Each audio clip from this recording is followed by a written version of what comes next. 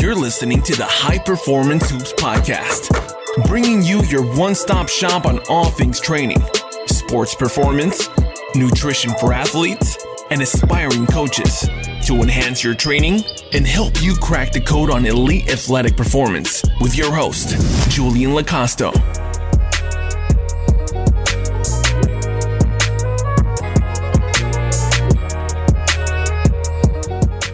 What up, fellow hoopers, basketball enthusiasts, and coaches out there? Welcome to episode 3 of the High Performance Hoops podcast, sponsored by Challenger Strength. I am your host, as always, Julian Lacosto. Guys, if you're here and you haven't listened to the first 2 episodes, I highly recommend you do so, just because of the small little nuggets that you'll get from each single one. Episode 1, we dove into my story. And, I think stories are extremely powerful. I mean, everybody has their own story. Everybody has their own journey and path in life. And I think stories are very powerful and, you can learn a lot from them. So if you haven't, go listen to episode 1, my story, my why, the future of what I think Challenger Strength can turn into. And more so what I think that this project itself, this podcast is going to be for you guys going forward. Episode 2, we kind of went over 5 of my biggest pieces of advice for new coaches.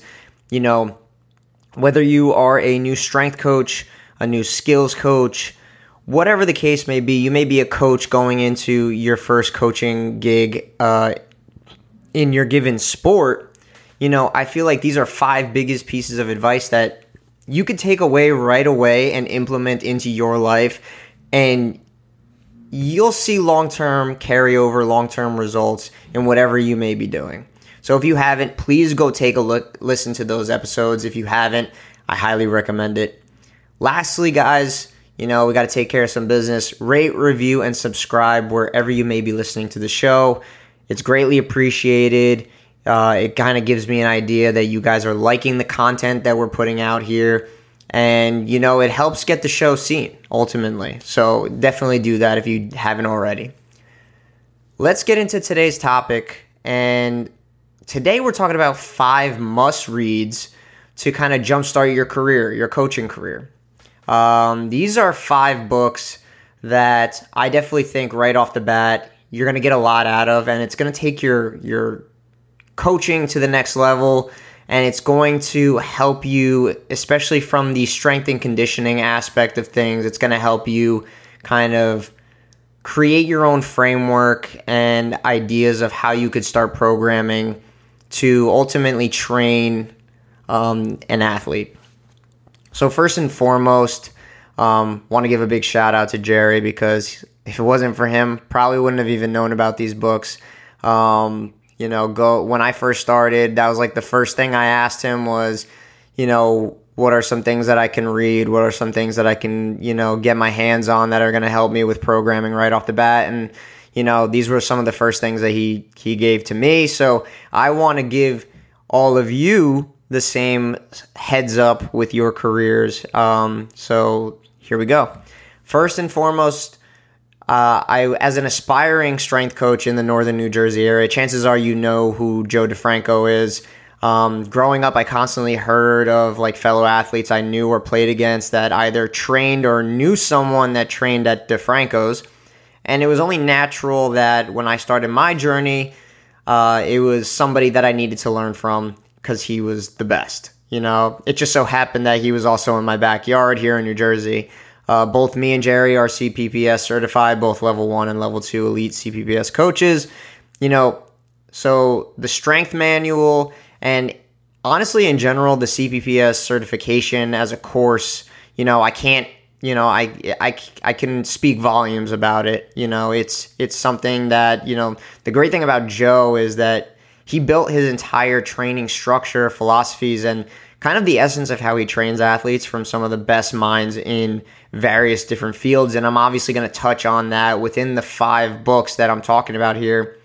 But that ultimately sent me looking to different people in the field to kind of learn different things and kind of take pieces that would essentially put together my training philosophy that Jerry and I have kind of instilled over a Challenger.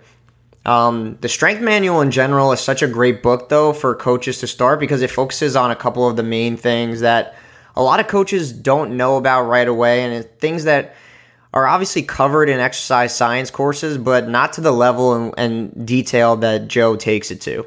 We talk about proper breathing for, key movements, performance and recovery, rapid mastery of, fundamental movement patterns. And I feel like, the fundamental movement patterns, although they're easy and, basic, people kind of overlook those things. And honestly, it's a big core belief in what we have at Challenger that, the fundamental movement patterns are there for a reason. And they're the things that we do need to have in place and master. Next, essential warm-ups and pre-movement preparation. I feel like, again, the warm-ups are things that people don't really take into account, especially younger athletes. They kind of just go into a gym and they just they hop on a treadmill for a few minutes and then they just get going. But Joe dives deep into, warm-ups, pre-movement preparation, how to get ready to hit your big lifts, and most importantly, how to get your nervous system going before you do any type of that activity. Next, we're looking at the proper strength training strategies for sports, skill, and strength. Power development to jump out of the gym, simple speed fundamentals that, teaching mechanics, acceleration, max velocity work, and, even the 7 critical components of effective program design. All of these are covered in the strength manual and even throughout the CPPS course, so I honestly can't recommend this enough. And obviously, you can't talk about Joe DeFranco without talking about Louie Simmons of Westside Barbell, RIP to Louie, the late legend himself. Joe DeFranco talked a lot about utilizing style of conjugate programming, and he speaks highly of the influence of Louie Simmons of Westside Barbell. We at Challenger, although not completely identical, we have used the influence of Louie's work on how we utilize barbell and strength training for our athletes while also training in a fashion that trains multiple attributes at one given time.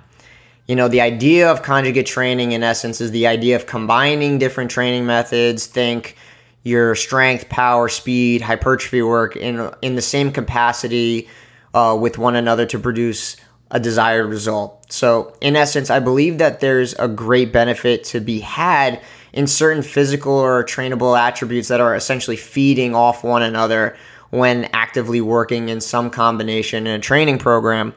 And, that's basically a certain mix of speed, strength, plyometrics, and hypertrophy work in a program that can help you deliver a desired goal in training for athletics.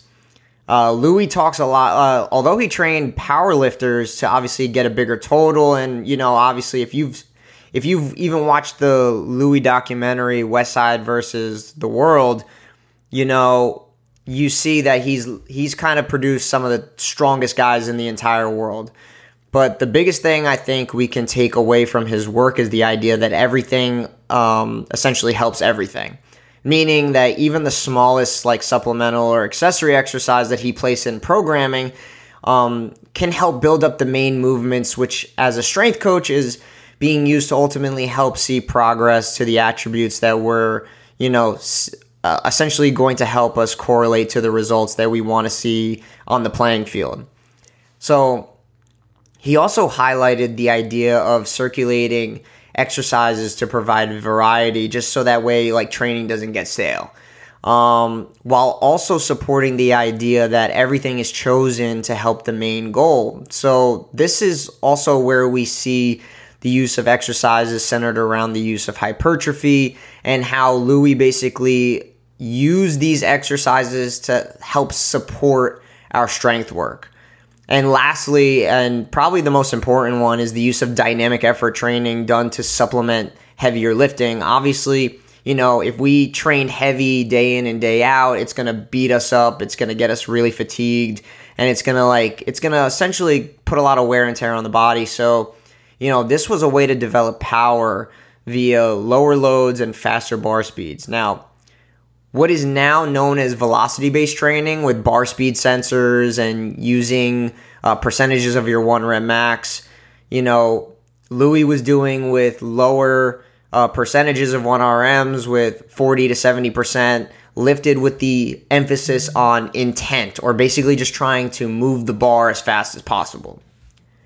Next, we can't talk about sports performance training without sprinting, and I feel like Charlie Francis, probably one of the biggest names when it comes to sprinting. Charlie Francis was very well known for the Canadian Olympic team, and kind of working with some of the best sprinters in the world, most notably Ben Johnson. So Charlie Francis Training Systems, probably one of the best books out there. Actually, now that I realize it, I didn't even tell you the book from Louis Simmons. It's Westside Barbell Book of Methods. I'm so sorry. I just completely realized that I just surpassed. I was talking about Louis so much that I didn't even realize I didn't even name the book. There's the book for you.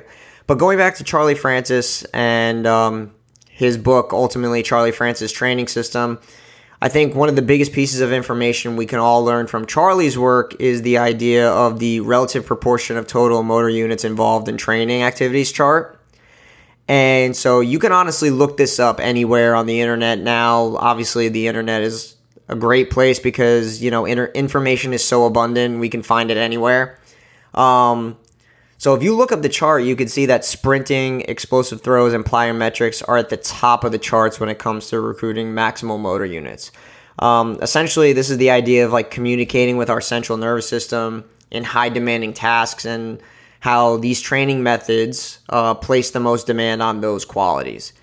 So it really just shows that although lifting heavy gets you strong and it's an important factor for building force and our overall force producing abilities, nothing can really mirror the pure plyometric effect that we see in sprinting, throws, and plyometrics themselves when it comes to building speed. So it kind of gives you a whole new perspective on the importance of sprinting in programming and just kind of improving our overall mechanics for creating efficient movers.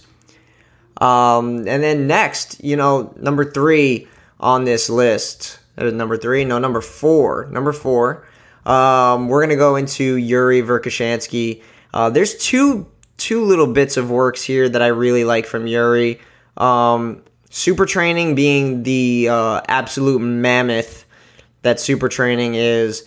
Honestly, to this day, I still end up reading and rereading that book just because the dialogue and the verbiage that's used in that work is just so dense. I tell people all the time I'm not the smartest person in the room, so I'm constantly rereading things and I'm learning new things as I read it. But super training is definitely one of the major pieces that I recommend. And along with super training, there is a PDF, I believe, by Yuri, shock method and plyometrics. These two major things combined into one is probably the two biggest pieces of information that you will get into that can immediately help your coaching. And so the two major areas that Yuri impacted, at least my thought process when it comes to training and programming, are basically his ideas of principles of dynamic correspondence, aka transferability to sport, and his explanation of counter movements in both jumps and sprints. So basically the aspects of sports and training and how you can ultimately line certain parameters together in order to make general physical preparation training close to the sport itself, or essentially what he called sports specificity. And he essentially broke down these different categories in which we could bring training closer to sport. And a lot of those, and again, I'm paraphrasing on a lot of these, but these are kind of simpler ways that you could think about them. The first being the plane of motion, or basically the amplitude or direction. Think if we're trying to get faster, that's horizontal. If we're trying to produce more power vertically, to jump higher, that's vertical power. Think planes of motion. Duration of activity. Here I want you to mainly be thinking of, what energy systems are prevalent here. Next, range of motion. Obviously, if we take a look at, certain jumpers and their jumping style, there's a lot of guys that have deeper knee bends and, there's high-speed jumpers that have very little knee bends. So ranges of motion play into this. Accentuated region of force production. Basically, this is your area or surface in which you produce force and the region in which force application is most prevalent. Next, he goes into the dynamics of efforts. Basically, this is your intensity of the activity and also the speed of the activity. He also goes into rate and time of force production. And then lastly, the regimen of muscular work, which is essentially whether it's in the eccentric, concentric, or isometric muscular actions. So basically, all these categories are essentially a checklist that we need to check off as we begin to get closer and closer to competition, essentially in order to create a more specific environment to the sport that we're training for. Next, the biggest thing Yuri talked about was counter movements and plyometrics, and how we're basically building up of kinetic energy during plyometrics and how this can increase power output. Think of depth jumps and altitude drops versus, depth landings and drop jumps prior to another jump. We're thinking shorter versus longer ground contacts. Essentially, shorter ground contacts help with our stiffness, rate of force development, and overall velocity, while our longer ground contact times are helping us with eccentric rate of force development, eccentric loading, and the transmission of those forces through the full concentric action. And then, this can be pretty helpful when trying to progress an athlete through movements that require building velocity and overall velocity proficiency. So think of your top speed runners, or even from a basketball perspective, think of your high-speed 1-foot approach jumpers that need that higher velocity, that higher entry speed to convert horizontal to vertical power. And then, essentially just the biggest takeaways from Yuri was the fact that, obviously we're getting a difference between shorter and longer ground contact times, while also being able to program based on the time of the year, the season, and the need in programming and more. And lastly, number 5, probably wouldn't be anywhere without, the Poliquin principles and Charles Poliquin himself.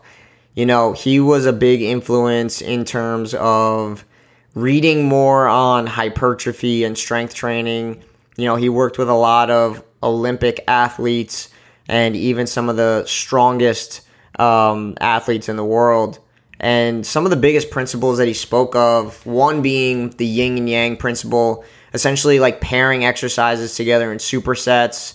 So that's 2 exercises done one after another for agonist and antagonist muscle groups, which are essentially the opposing muscle groups. Think like chest and back versus like bicep, triceps, quads, hamstrings, The idea was you could essentially get a better training effect by fatiguing and completely removing one muscle group in the set of another, promoting better focus on the individual muscle group that you're essentially trying to work.